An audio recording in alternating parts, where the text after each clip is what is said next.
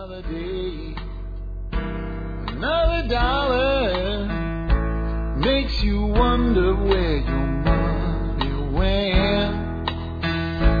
You can scream and you can holler, it really doesn't matter, 'cause it all gets. Hi folks, this is Jack Spirko with another edition of the Survival Podcast. As always, one man's view of the changing world, the changing times, and the things that we can all do to live a better life if times get tough, or even if they don't. Coming to you once again from Arlington, Texas, today with episode 434. It is Thursday, May 13th, 2010, and we are going to talk today about the basic financial education we never get in school.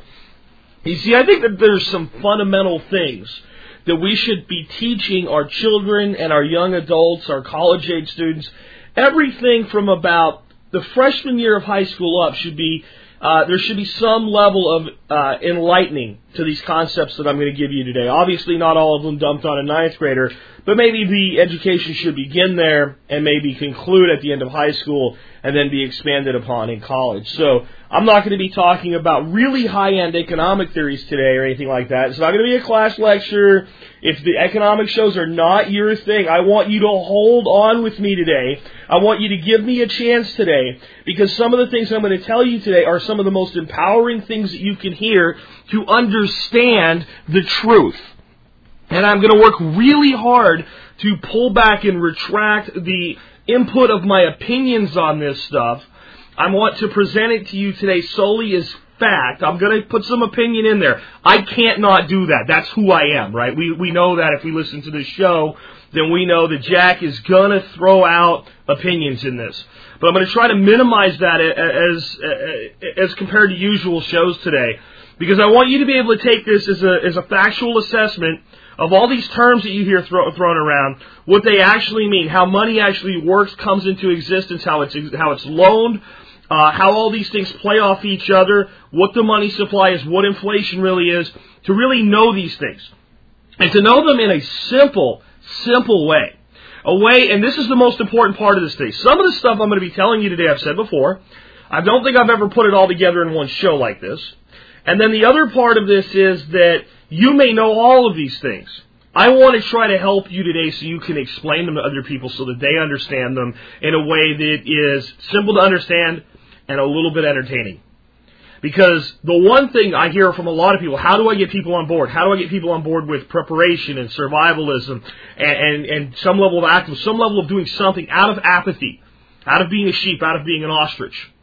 Money is one thing people will listen to you about if you know how to speak about it articulately.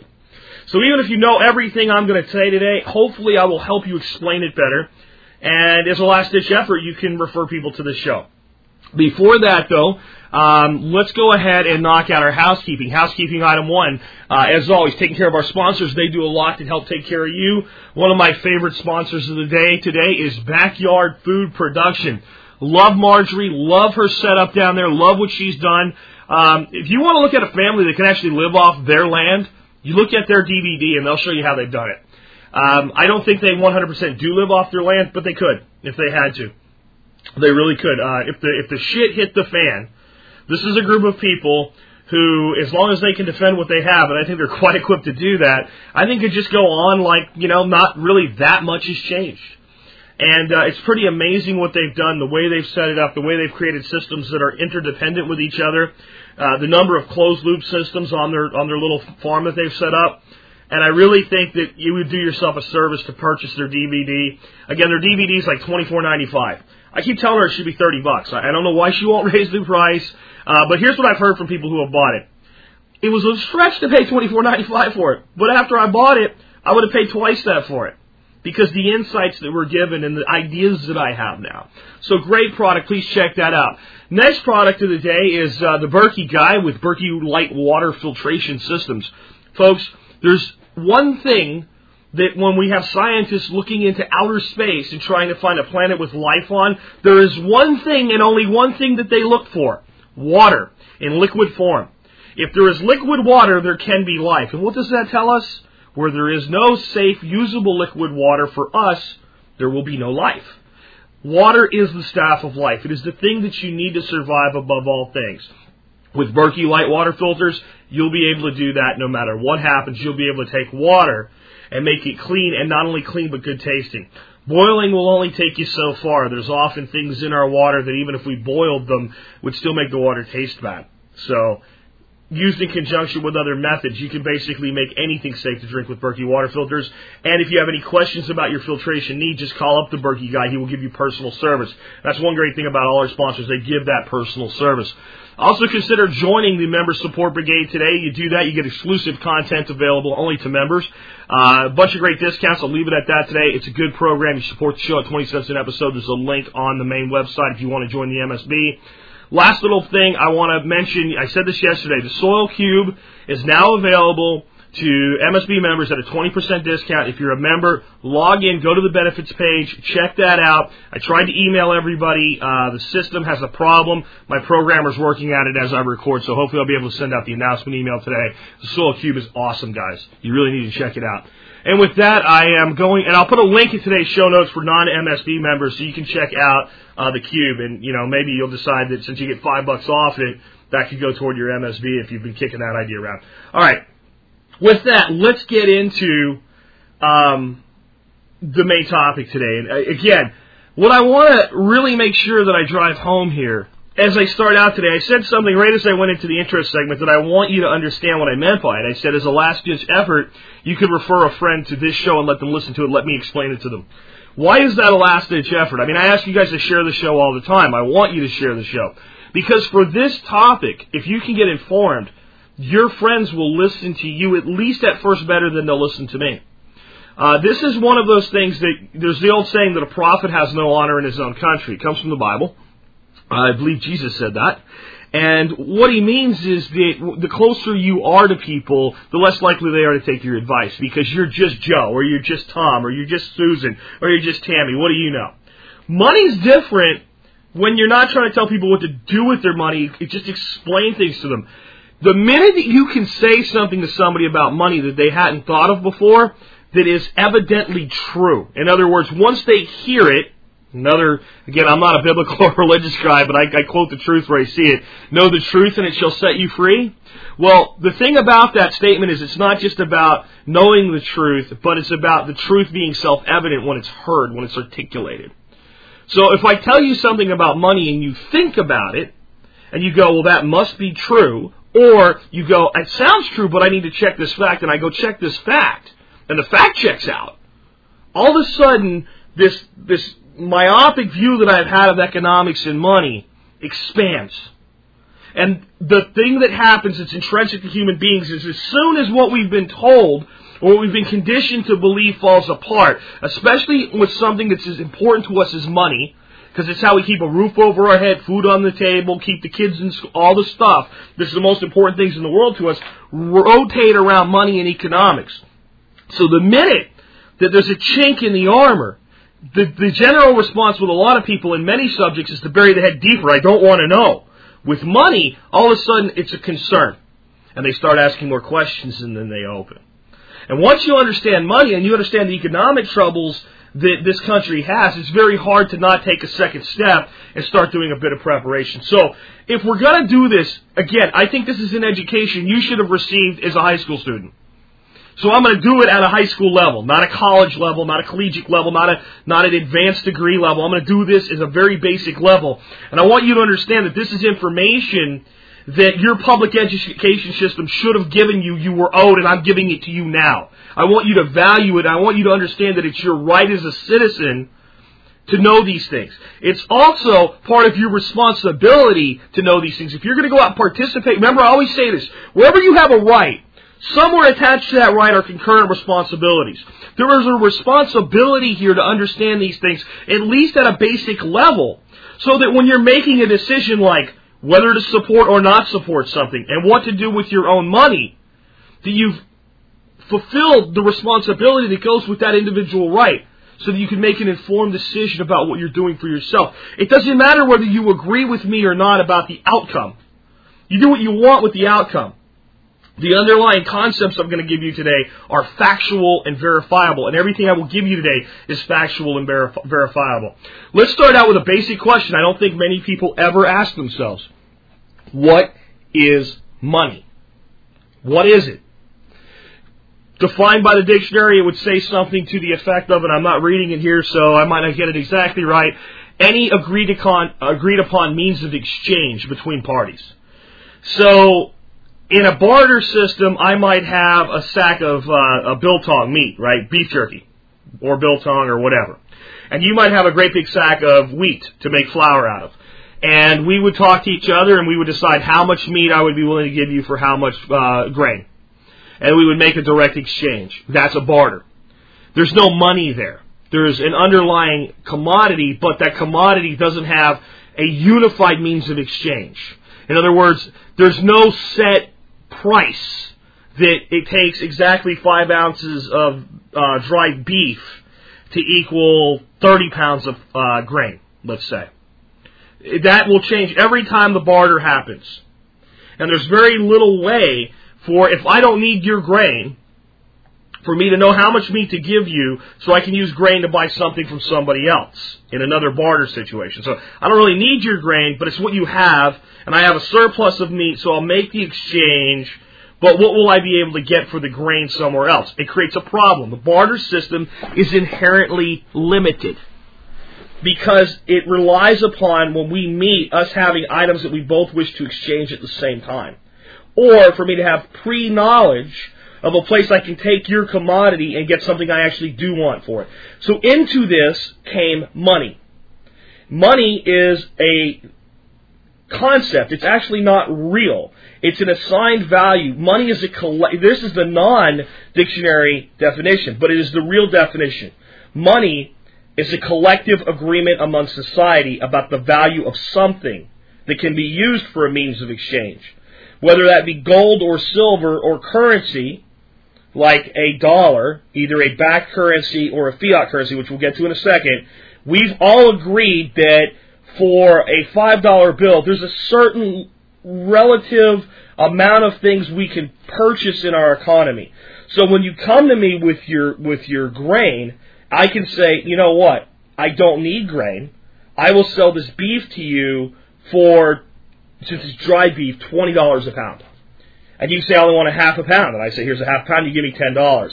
Now I can take that $10 of what we're calling money, it's not really money, and I can go somewhere else, and I know relatively what I can get for that $10.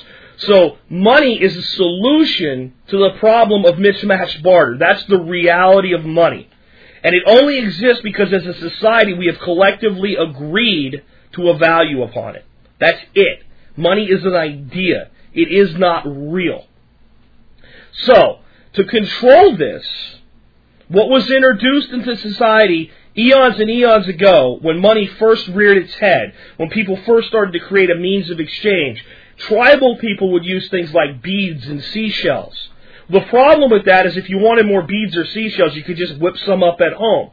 You could go down to the beach and pick up some seashells. You could get some stones and put some holes in them. Whatever your tribe was using as a currency could be fabricated.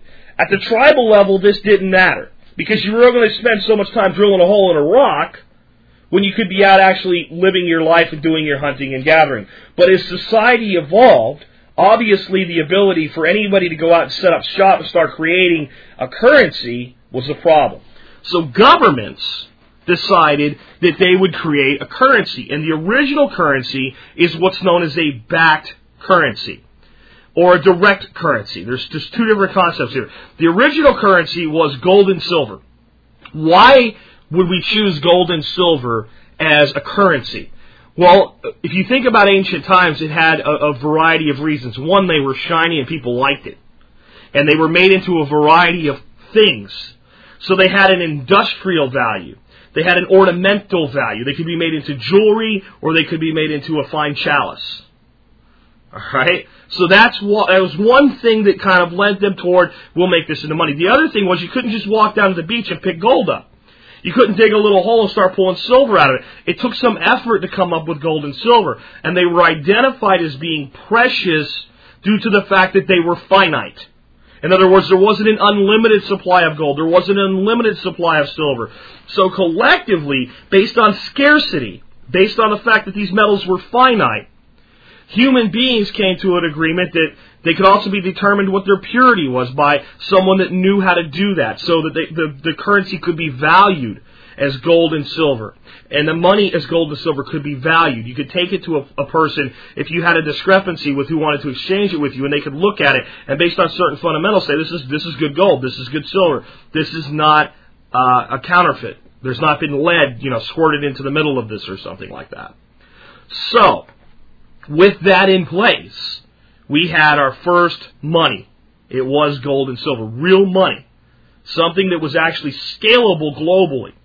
Right? Because up until this point, the seashells that one tribe was using, or the rocks or beads that another tribe was using, were not interchangeable.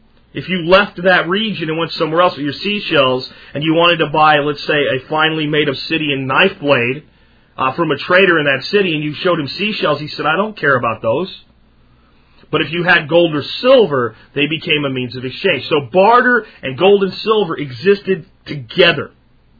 And as an economy evolved, we started to realize things like carrying around a bunch of gold and silver is kind of a problem because it's heavy. It's also subject to risk and theft, and it would be easier to have things that are better concealed. So out came the first currencies. So that led to what's called a backed currency. This is something that we don't talk about anymore because we don't have it anymore. We don't tell our children what a backed currency is. A backed currency could either be issued by a government or by a private bank. And what it basically did is it exchanged paper for the underlying commodity of gold or silver. And it could be based on anything that met the requirements. It was largely, almost always based on gold and silver. But it could be something else. It could be another metal. For all we know, it could be a grain storage silo where you had a piece of paper that said that you owned 10,000 stores of grain. So that had real market value. But the primary thing that was used was gold and silver because of the reasons that I already gave you. In any event, the important thing to understand, for each denomination on the bill, there was an equal accepted value of gold or silver behind it. The paper was actually a promise to give to the bearer gold and or silver to the value of the paper. That was a backed currency. It's something we had on and off throughout the United States history. There's been not just one central bank of the United States. There's been multiple where we've left that system. For example, when Andrew Jackson became our 7th president, there was a central bank. The first thing he did was dismantle it and go back to a fully backed currency that was controlled by our government. The government held the gold and silver, issued the paper against it, and the government of the United States agreed to pay to the bearer a specific amount of gold or silver against the paper. This kept everything very simple and very easy. And economies grew based on production and output and population growth. They didn't grow based on financial arbitrary concepts. Because the only way to have more money was to bring more gold and or silver into reserve. So nations would trade gold and silver at a national level in much larger quantities than private entities. When that happened, eventually a nation's gold or silver supply would contract, and the money in the hands of a people would become more valuable because it would become more scarce. Now what would happen immediately, almost immediately, is it would reverse the cycle where nations would switch between being importer and exporter nations based on this cycle. And it created an equilibrium. There were some booms and busts within it, but there will always be that in society. We can see that having a Federal Reserve has not taken away the boom and bust cycle. We've had the same thing. So that was a backed currency. It's an important thing to take away from that. All a backed currency means is that there's an underlying commodity to the money. That leads us to the next question. Do we have a backed currency today? No, we have a fiat currency. Okay, what is a fiat currency? A fiat currency means there is no underlying commodity under the paper. If you take a $1 or a $5 or a $20 bill out of your pocket right now and you look at it, on it you will see the following words. This note is legal tender for all debts public and private. That is a decree by government, and in this case actually by a private institution as the Federal Reserve we'll get to in a minute, that decrees value to the paper. So what is the value based on? Nothing more than the decree, the statement.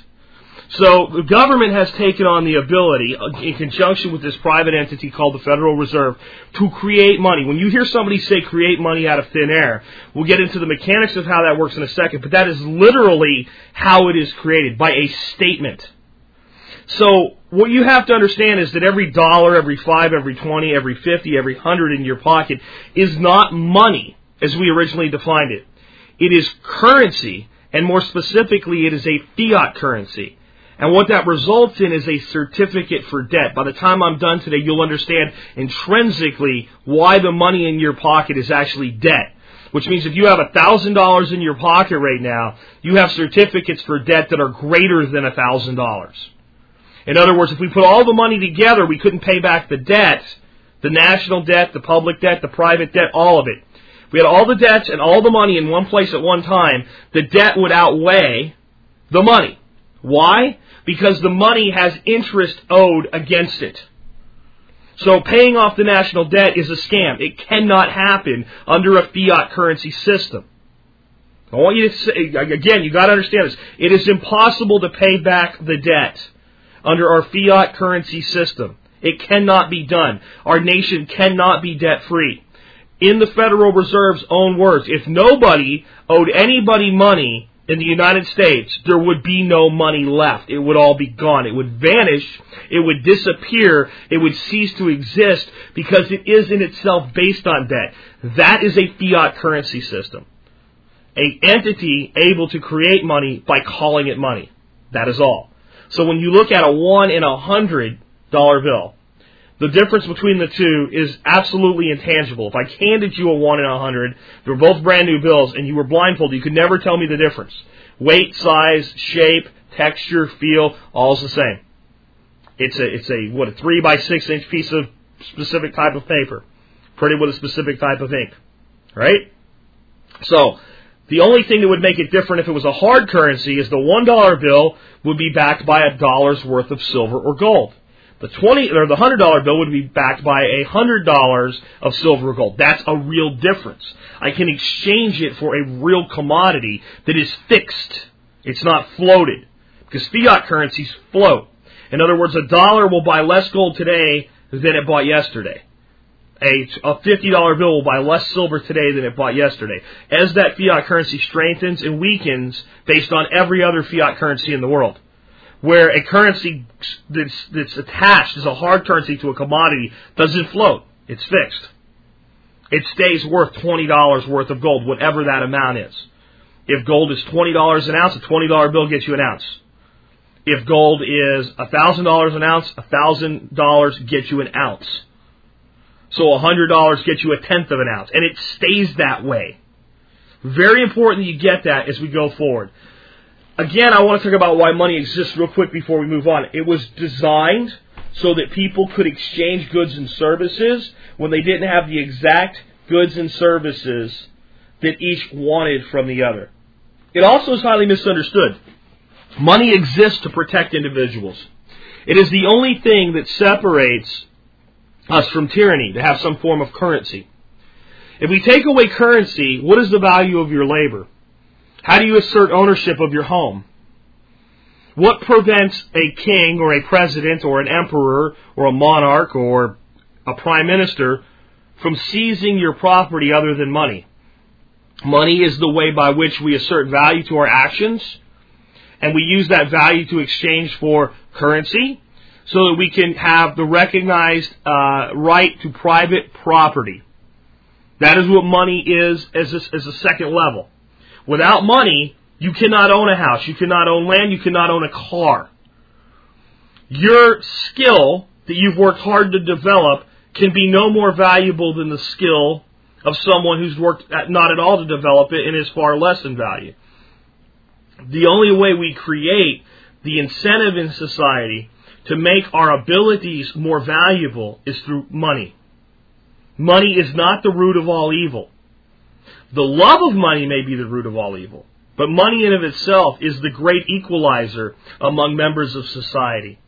It allows us to set up a society where effort can be rewarded. A barter system gets us halfway there, but money allows us to see value in people that don't have a direct output but have a legitimate contribution to society. Money allows the author to have status equal to the mechanic. Money is important. That's why it's important that you understand the things I'm teaching you today at the level I'm trying to teach them. It's not complicated. It's just a level that's never explained to you because, trust me, your government and your school system do not want you to know these things. Moving on from there.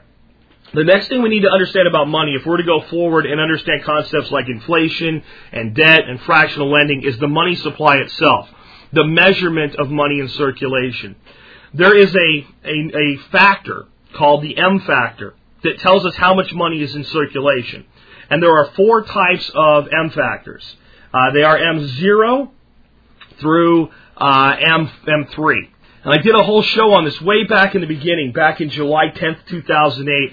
I'm actually reading from my own show notes here to explain this to you. So I won't go too deep into the M supply, but you need to understand it intrinsically if you're going to get everything else I'm going to go into next.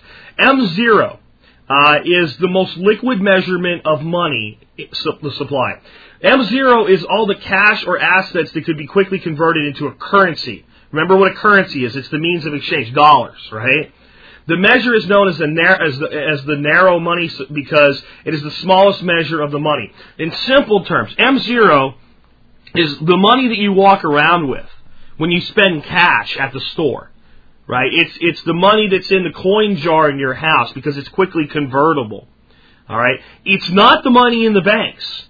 M0 is the floating money, the moving money, the moving currency, the dollars that flow every single day without necessarily the need to be tied to a bank. So again, that's the most narrow or least inclusive measure of money, M0. M1 is M0 plus checking accounts. That's the easiest way I can make that out to be. It's the measurement that economists use to try to quantify the amount of money in circulation. So it's the real circulating money. Because how many times do you go to the grocery store and instead of pulling out cash, write a check or use a debit card or something like that? Right? How many times do you get a bill that instead of mailing in a cash, you write a check and mail it in? So the money that's flowing that's attached to the banks at the most basic level, the consumer level, is M1. M2 is M1 plus small-time deposits. So that's all the money less than $100,000 in accounts. If you have $50,000 in a bank account, that's part of M2. If you have $150,000 in a bank account, that is not M2. It gets deferred to M3, which we'll get to in a second. It's also non-institutional money market funds. What that means is a money market is generally a place that you hold cash, like a bank account. It usually pays a little bit higher interest rate than a typical bank account, but it's most often used as a place to hold money in between stock trading. It's not the only thing a money market's used for. Please don't write in and go nuts on me about that. But in simplistic terms, most money market accounts are used to hold cash in between trading transactions. So I'll have a brokerage account with a money market in it. And when I buy a stock, I pull out of my money market. And when I sell the stock to collect profits, but I don't want to pull it out and move it in to buy a house or a car, I want to hold it there for my next trade, I switch it back into my money market account. Easiest way to think about it. So, non-institutional money market funds. So, if Exxon has a money market fund, and they do, that they use for things like trading commodities and other things, it is an institutional money market account. It's not included in M2. Here's an interesting thing. A few years ago, our federal government was reporting to us all of these numbers, including what I'm about to get to, M3. They were telling us this is how much money's in circulation. We could see the money grow. When I get to inflation, you'll understand why that's very, very important. A few years ago, they said, you know what? We're only going to report M2. We're not going to report M3 anymore. It'll save us lots of money. Because we have to calculate things in their spreadsheets, and we have to put out all this paperwork and everything. Well, rest assured, the Federal Reserve knows what the M3 number is. It's not hard to figure out. In fact, you can go to Shadow Stats, and you can find out what the M3 growth rate is. What is M3, though? M3 is M2 plus all large-scale deposits. All the deposits greater than $100,000. Institutional money market funds. So that money market fund held by Exxon or Bear Stearns or what have you, that money market fund is part of M3. Short-term repurchase agreements. What is a short-term repurchase agreement? It is a scam code word for loan to make a business look like it's not in debt. Short-term repurchase agreements work this way. We'll issue you stock, and you will buy it for $10 a share.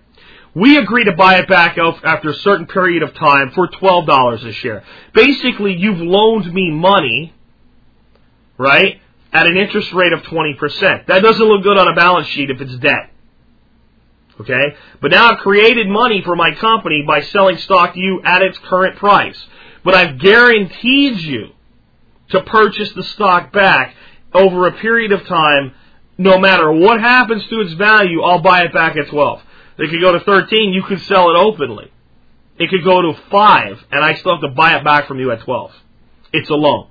And there's no other way to see it, it's a loan. There's a lot of that goes on. Not included in the M2 number that we're told about. The next one is, along with other larger liquid assets. So that basically means all the other money that's out there. Okay? So all the big money is in M3 and not in M2. And it is considered the broadest measure of money. It's used by economists to estimate the entire supply of money within the economy. It's also the money that's not in the United States right now. So the Canadian that's holding American dollars in Canada because he took some home with him. Or the large holdings of the British government, M3. They're holding dollars as a hedge against holding their own currency. All of that money's not in M3. As you can see, that would probably make up a great deal of the money supply. So why would your government stop telling you what the M3 is and only tell you what the M2 is? Because when somebody goes on to a news station and puts up a chart and you see the money growing exponentially, even the average ostrich goes, that doesn't look right. That seems bad. Well, the M2 grows slower. Because all the money that eventually gets into the M2 generally starts out in the M3 in its creation stage and has to filter down.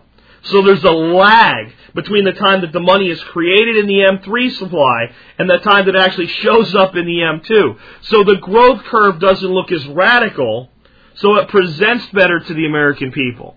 Why does this all matter? Why is this, this is probably the most technical piece of what I'm giving to you, is this M factor of money. Why does the supply matter? Because the next question we have, and the most important question we're going to answer today, is what is inflation? Now, you probably, unless you've listened to this show and heard this before, have an idea of what inflation is, and you're probably wrong. Most people have been conditioned to believe the following. Inflation is the rising cost of goods and services. So that when I go out to buy a car tomorrow, and it costs more than buying a car did 8 years ago of an equivalent style of car, type of car, size of car, class of car, the price has gone up, right? Or if I bought a loaf of bread 10 years ago and I buy a loaf of bread today, the bread today costs more. And that increased cost is inflation. That is not inflation. That is the result of inflation. I'm going to say that again. That was not inflation. It's the result of inflation. And the subtle difference that our dumbed-down education system does not teach our people anymore, it hasn't for years, allows them to get away with the nonsense in this M factor of money supply that I just explained to you. When you take something like a loaf of bread, and it has a certain size, shape, number of slices packed in a bag, produced by a certain person in a certain way, 10 years from now, everything about it is relatively the same. If anything, the cost should go down because technology making it more efficient to produce that loaf of bread. But generally, the price goes up. Why? Because inflation is when the value of the money goes down, not when the price of goods and services go up. How is that more important? And why do we even care about that? Because it's directly caused by the M factor money supply. Tying the two together for you now. Let's say that we live in a society, a very, very small society, and there are only $100,000. Don't even worry about their U.S. dollars. We're just going to call them dollars because we're familiar with that term together. There's only $100,000 in the entire economy. All right? But there's only 50 people. And that money flows between those 50 people. Sometimes one person has a lot of money, sometimes the person has a little money. That money just kind of flows around in there, right? Things would be very expensive, comparatively speaking, to today, because there's a finite amount of money. So actually be very inexpensive is what I meant to say. So $1 in that society would buy you an awful lot, if that makes sense, because there's only so much money out there. So if one or two people in the society are relatively wealthy and are holding half of the money, and there's only other half of the money to flow around, then the dollar, that we're calling it, gets very, very strong. Okay? Because there's a limited quantity. Gold is worth more than silver, at least theoretically, because there's less gold than silver available. That's actually not true, and it's one of the great scams on society, but we won't go there today. But diamonds are worth more than quartz, because there's less diamonds than quartz in the world, right? So the more scarce something is, the greater its value. So since money is relatively scarce, each individual piece of money buys more. If we then say there's not enough money here, and without increasing the population by very much, dump in a second $100,000, all of a sudden there's more money. Now you would think everybody would be better off, okay? But if the wealthy portion of society pulls another half of that out to themselves, all we've done is doubled the underlying circulation rate, or about half the money, or $100,000 from $50,000. So, since people now have to work just as hard, or close to as hard, to earn the same money, the value of their money's gone down. Further, even if their wages rise, if everybody gets a double wage over what they were getting, and now making twice as much money, very shortly after that additional money goes into circulation, it buys half of what it used to. It's like a stock. Let's say you're holding Jack Spirko stock. I issue stock at $10 a share.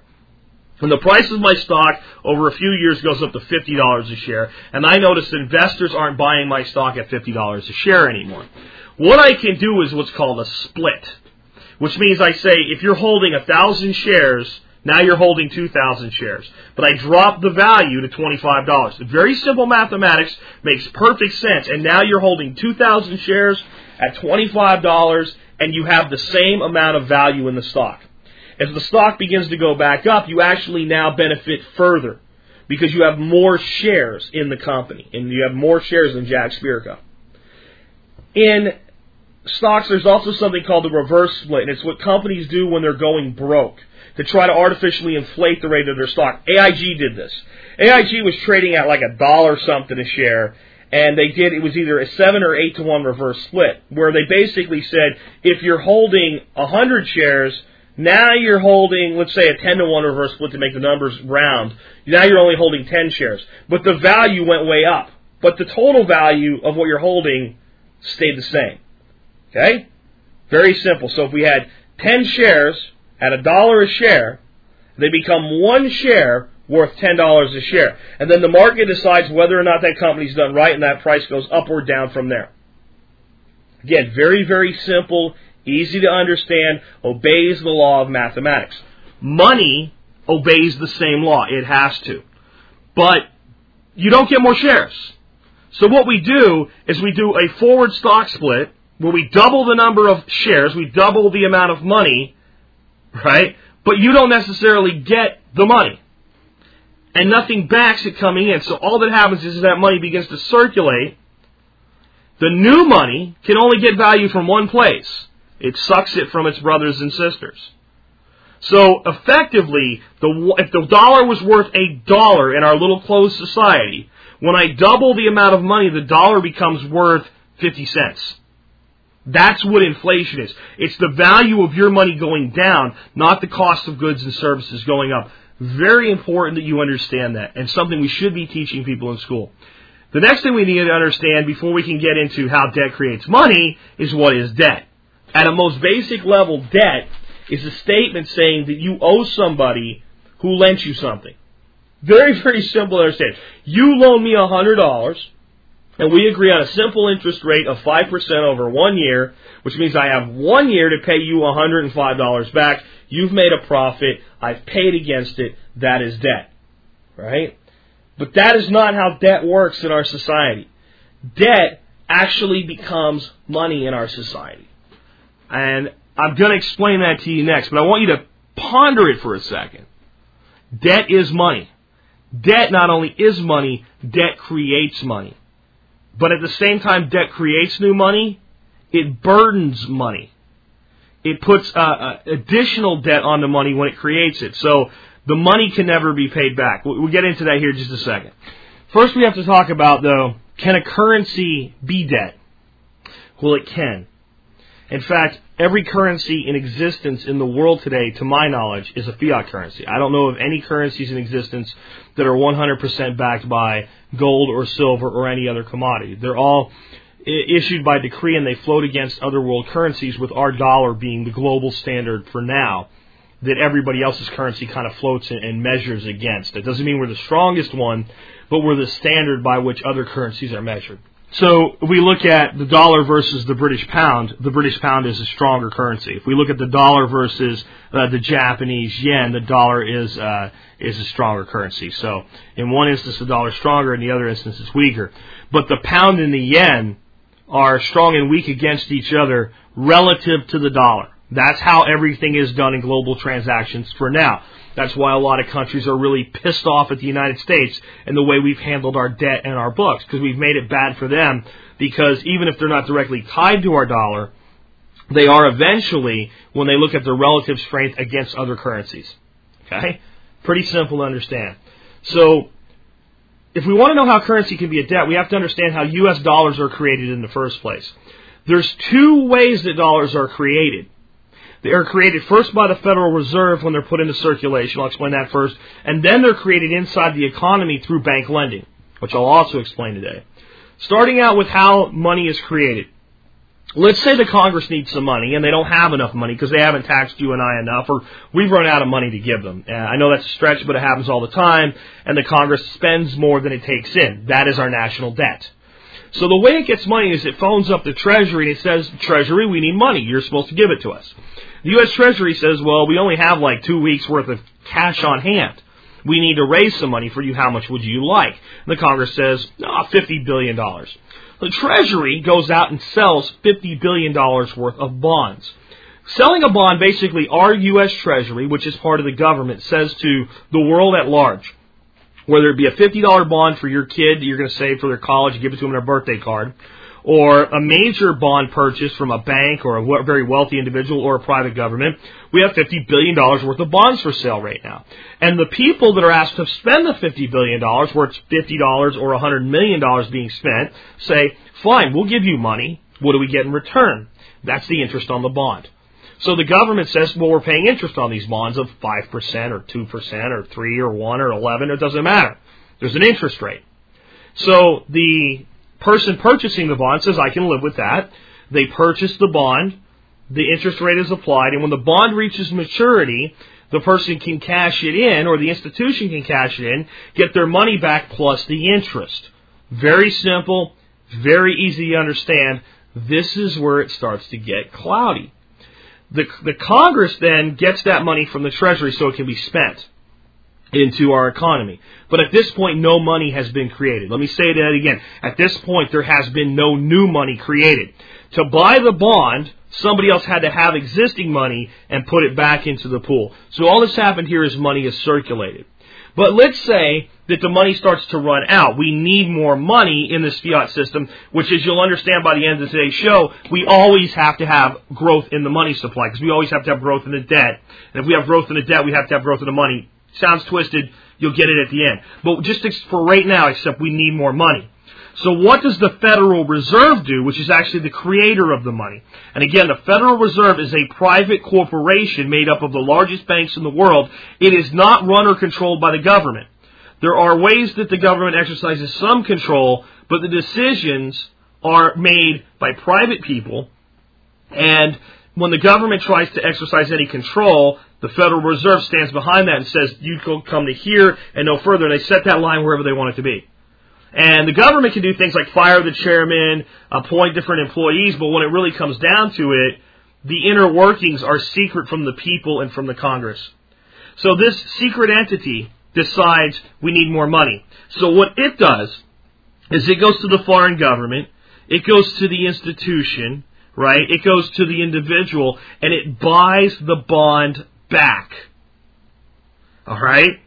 Federal Reserve buys the bond. Maybe you're cashing your bond in early. You're forfeiting some of the interest, but you want your money. It can be cashed in. Maybe it's reached maturity. It doesn't matter. At some point, the Fed decides we're going to buy up a certain amount of this debt. We're going to buy these bonds. This is where the magic happens. This is where the money creation happens. When the Federal Reserve buys the debt, it doesn't actually do it with money. It enters it as money in a computer, and the other organization, the financial organization, the government, the large investor receives money, but that money is created out of thin air. If that sounds impossible, I'm going to read something to you. This is from a pamphlet from the Federal Reserve's Boston branch. I'm going to read it to you exactly as it's printed in this pamphlet. It was made back in the 80s, and it's called Putting It Simply, and it is simply. It's from 1984, and again, it's from the Federal Reserve Bank of Boston. Here's what it says. When you or I write a check, there must be sufficient funds in our account to cover the check. But when the Federal Reserve writes a check, there is no bank deposit on which the check is drawn. When the Federal Reserve writes a check, it is creating money. So, there was no new money. The Fed stepped in and pulled the bonds into a different pot and created that money out of thin air. And now the money supply has gone up. Earlier we talked about M0 through M3. When they initially do that, where does the money go? Large financial institutions and governments.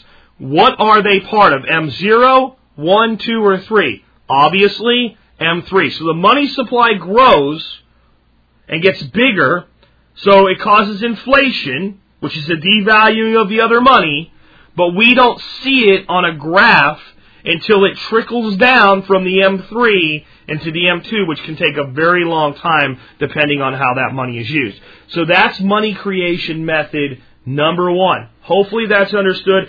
It's only complicated because it doesn't have any common sense behind it. It doesn't rational. If you're struggling with this right now, it's not because it's complicated. It's because it doesn't make sense to you because it's stupid. All right? There's my opinion coming in where I'm trying to keep it out. It's stupid to be able to create money out of thin air. So since it's stupid, your brain repels it. Right? It says this can't be, but it is. Again, making it put names on it. Joe buys a bond from the Treasury for $1,000. Joe is a bank. The bank then sells the bond to the Federal Reserve. The Federal Reserve enters $1,000 of value into Joe, the bank. It takes the bond and holds it, which is interest that the Treasury now owes the Federal Reserve. But it made the money by keystroking $1,000, enter. It printed money out of thin air. That's what people are talking about when they say this.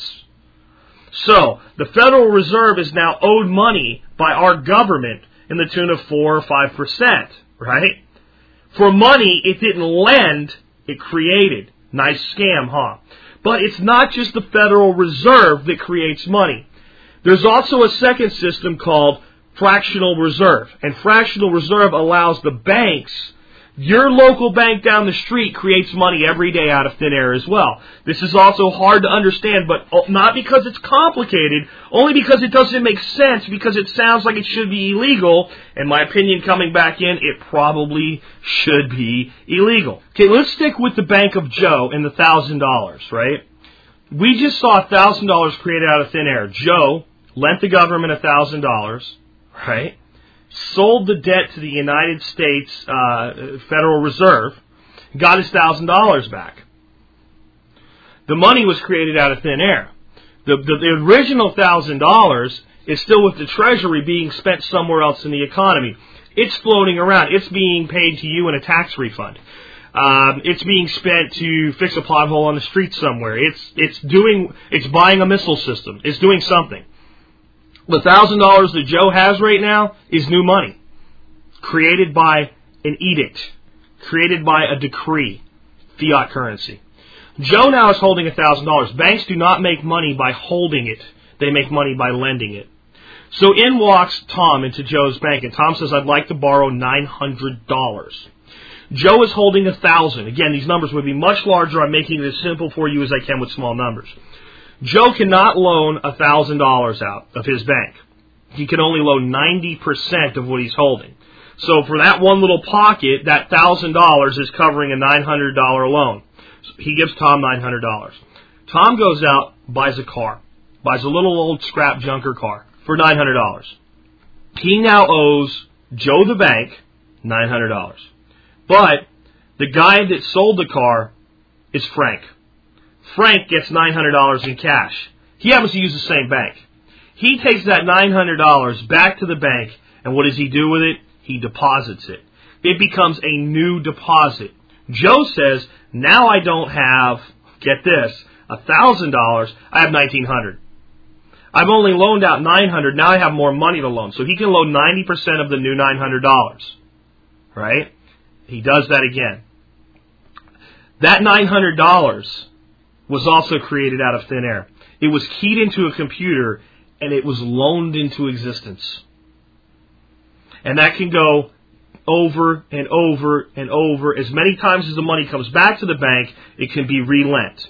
And come back and be relent. And it's not done at $1,000. It's done at millions and hundreds of millions and billions of dollars that this is done with. And every time a bank issues a mortgage, it creates money out of thin air. And every time somebody sells a house, buys a new house, it deposits the profit, it creates more money out of thin air. And it all works great until somewhere in the chain people start to default on their loans. And when that happens, it's one of the things that can trigger that drastic and dreaded bank failure. It's only one component of a bank failure, though. See, this is the important part to understand.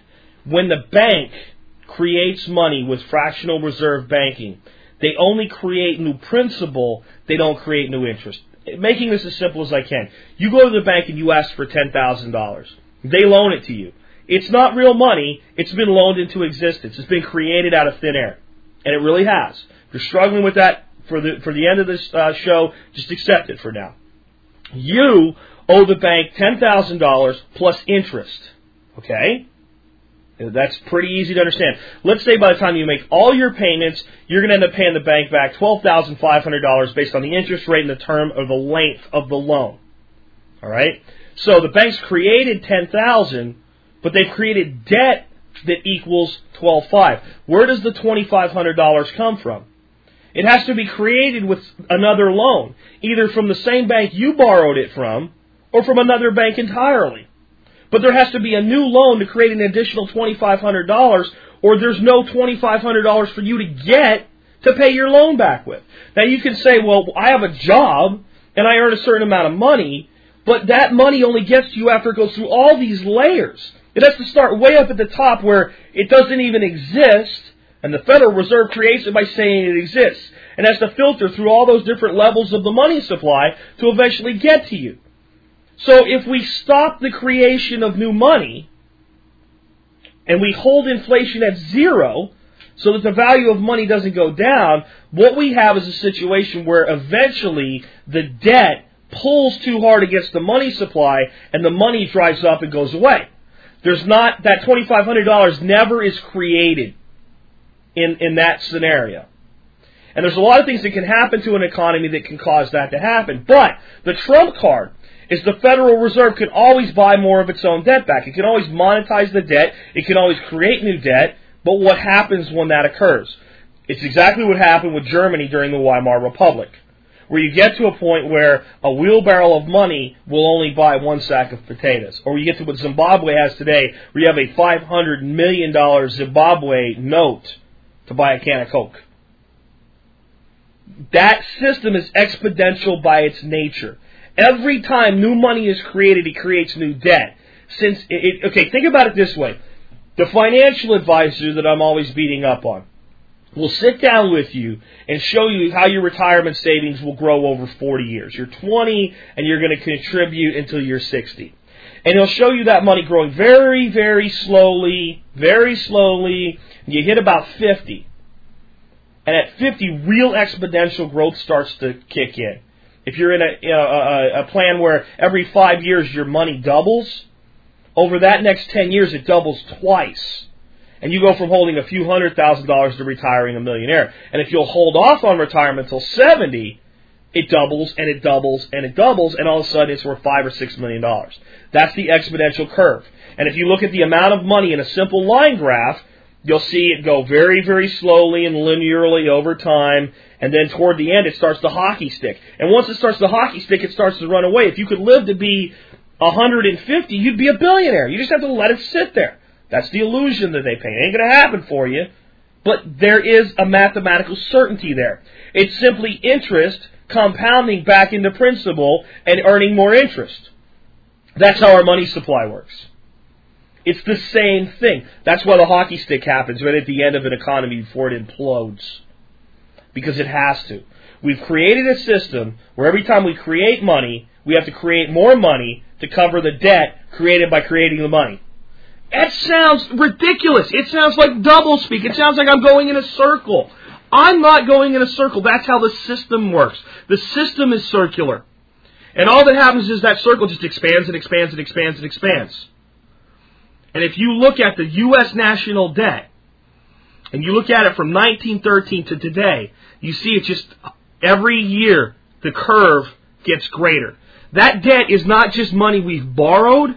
It's actually the money that we've created. And we've put ourselves into a situation where the only thing we can do is create more money. So there you have it. You might have to listen to this show 2 or 3 times to grasp these things. And when you grasp them, you'll realize you should have understood it the first time. That I've made it as simple as it can possibly be. That the system itself is not complex. It defies reason. The mind is repelled by that which does not make sense. If I show you a small circular hole and a large square peg, and I tell you that peg can go through that hole, you don't even think about it. You just go, no. Because it defies logic. The fact that money can be created by a decree, by a statement, is counterfeiting. You know this is illegal. You know you can't set up a machine in your basement printing Federal Reserve notes and go out and spend them, and if you do, eventually they will catch you and put you in a very dark place where you won't like to be, where maybe you'll be part of a barter system, where if you're not a big tough guy, you might be traded for some cigarettes. Right? You understand this. So the fact that the people running your nation do it at will repels your mind. The fact that a bank can loan money that doesn't exist and create money by doing it really repels the mind. But again, these things are all 100% verifiable. Anybody that's a skeptic today, I defy you to show to me in print, well documented, where anything I've said today is not true. The opinion, take it out. Okay, so I say it's bad, you want to show me an opinion that says it's good, that's a difference of opinion. But when I told you how money was created, when I told you what money was, when I told you the history of money, when I told you why it exists, when I told you that as money is created, new interest is applied to the debt, and there's never enough money to pay the debt, any of those things I defy anybody to tell me are not true and prove it. Because I will use the documentation from the Federal Reserve itself, the people that do this, to prove to you everything I've told you, because this is not a conspiracy. This is not hidden. This is nothing approaching conspiracy, because it's in documentation they provide to explain it to anybody that wants to know. All they tell you is it's great. That's the only difference between my message and their message. They say it's wonderful. This is how we control things. It doesn't matter if there's inflation as long as wages come up with it. What's the problem? It doesn't matter if the value of money goes down as long as you have more. Why do you care if a loaf of bread costs $100? Right? If you had to work for 15 minutes to earn enough money to buy a loaf of bread 50 years ago, and today you can work for 15 minutes and earn $100 because it's run away with inflation, and still buy a loaf of bread for the same amount of input, of labor, if an equal priced good, it's also $100, why do you care? That was Ben Bernanke's answer to Ron Paul in front of Congress when he was asked a simple question. Can you guarantee the money to our Social Security recipients? And he said, sure we can. He said, can you guarantee the value of the money? And he said, of course we cannot. And then he came in with that second part. This is what money is. This is how money exists. This is how it's made and created. That's what inflation really is. That's what the money supply really is. Now, again, I'm not trying to be political here. If you think this is great, fine, but please, by God, understand it. Grasp it. Don't just trust that it's all okay. Don't just trust. See, the problem is that we have been conditioned by society to trust that the politicians and the corporations and the banks and everybody is smarter than us. That these things are beyond our ability to grasp. That we just have to trust them because obviously they're smarter than us and we should trust smart people. They're not smarter than us. They may be able to make the simple seem complex. They may be able to orchestrate a system that's so simple that it's hard for you to grasp. But they're not smarter than you. They're human beings just like you. They have a brain between their ears and they put their pants on one leg at a time in the morning. They might put on a more expensive pair of pants, but it's still a pair of pants. None of these things are beyond your grasp. None of these things are beyond your reach. And as detached as they might seem to you right now, if you're into this show more for the practical preparations and all, if you understand these things, it will empower you and change the way you think about preparedness. It will change the way you think about things like having gold and silver as part of your portfolio. It will empower you and change the way you view politics. All of a sudden, you'll start to realize that everybody's lying to you, not just the other side of the aisle. That if you're a Republican, it's not just the Democrats lying, and if you're a Democrat, it's not just the Republicans lying. They're all lying. Because when they tell you they can fix things, you know that with this underlying system, it cannot be done. When they tell you, look at the debt, we'll bring the debt down, you know they can't. It's impossible. They're lying or they're stupid. You choose which one. It's up to you. And because you start to realize that these people don't control your life, that's where it comes back into center. And you start realizing, since I know the truth, I can make decisions based on the truth for myself, and I'm in control of my life. That doesn't mean I'm going to be a complete atheist to politics. That doesn't mean I'm not going to occasionally pick up the phone and yell at my congressional clown or my senator. You know? Doesn't mean it's not going to happen. But it does mean that at the end of the day, I'm going to make the decision based on truth and reality for myself.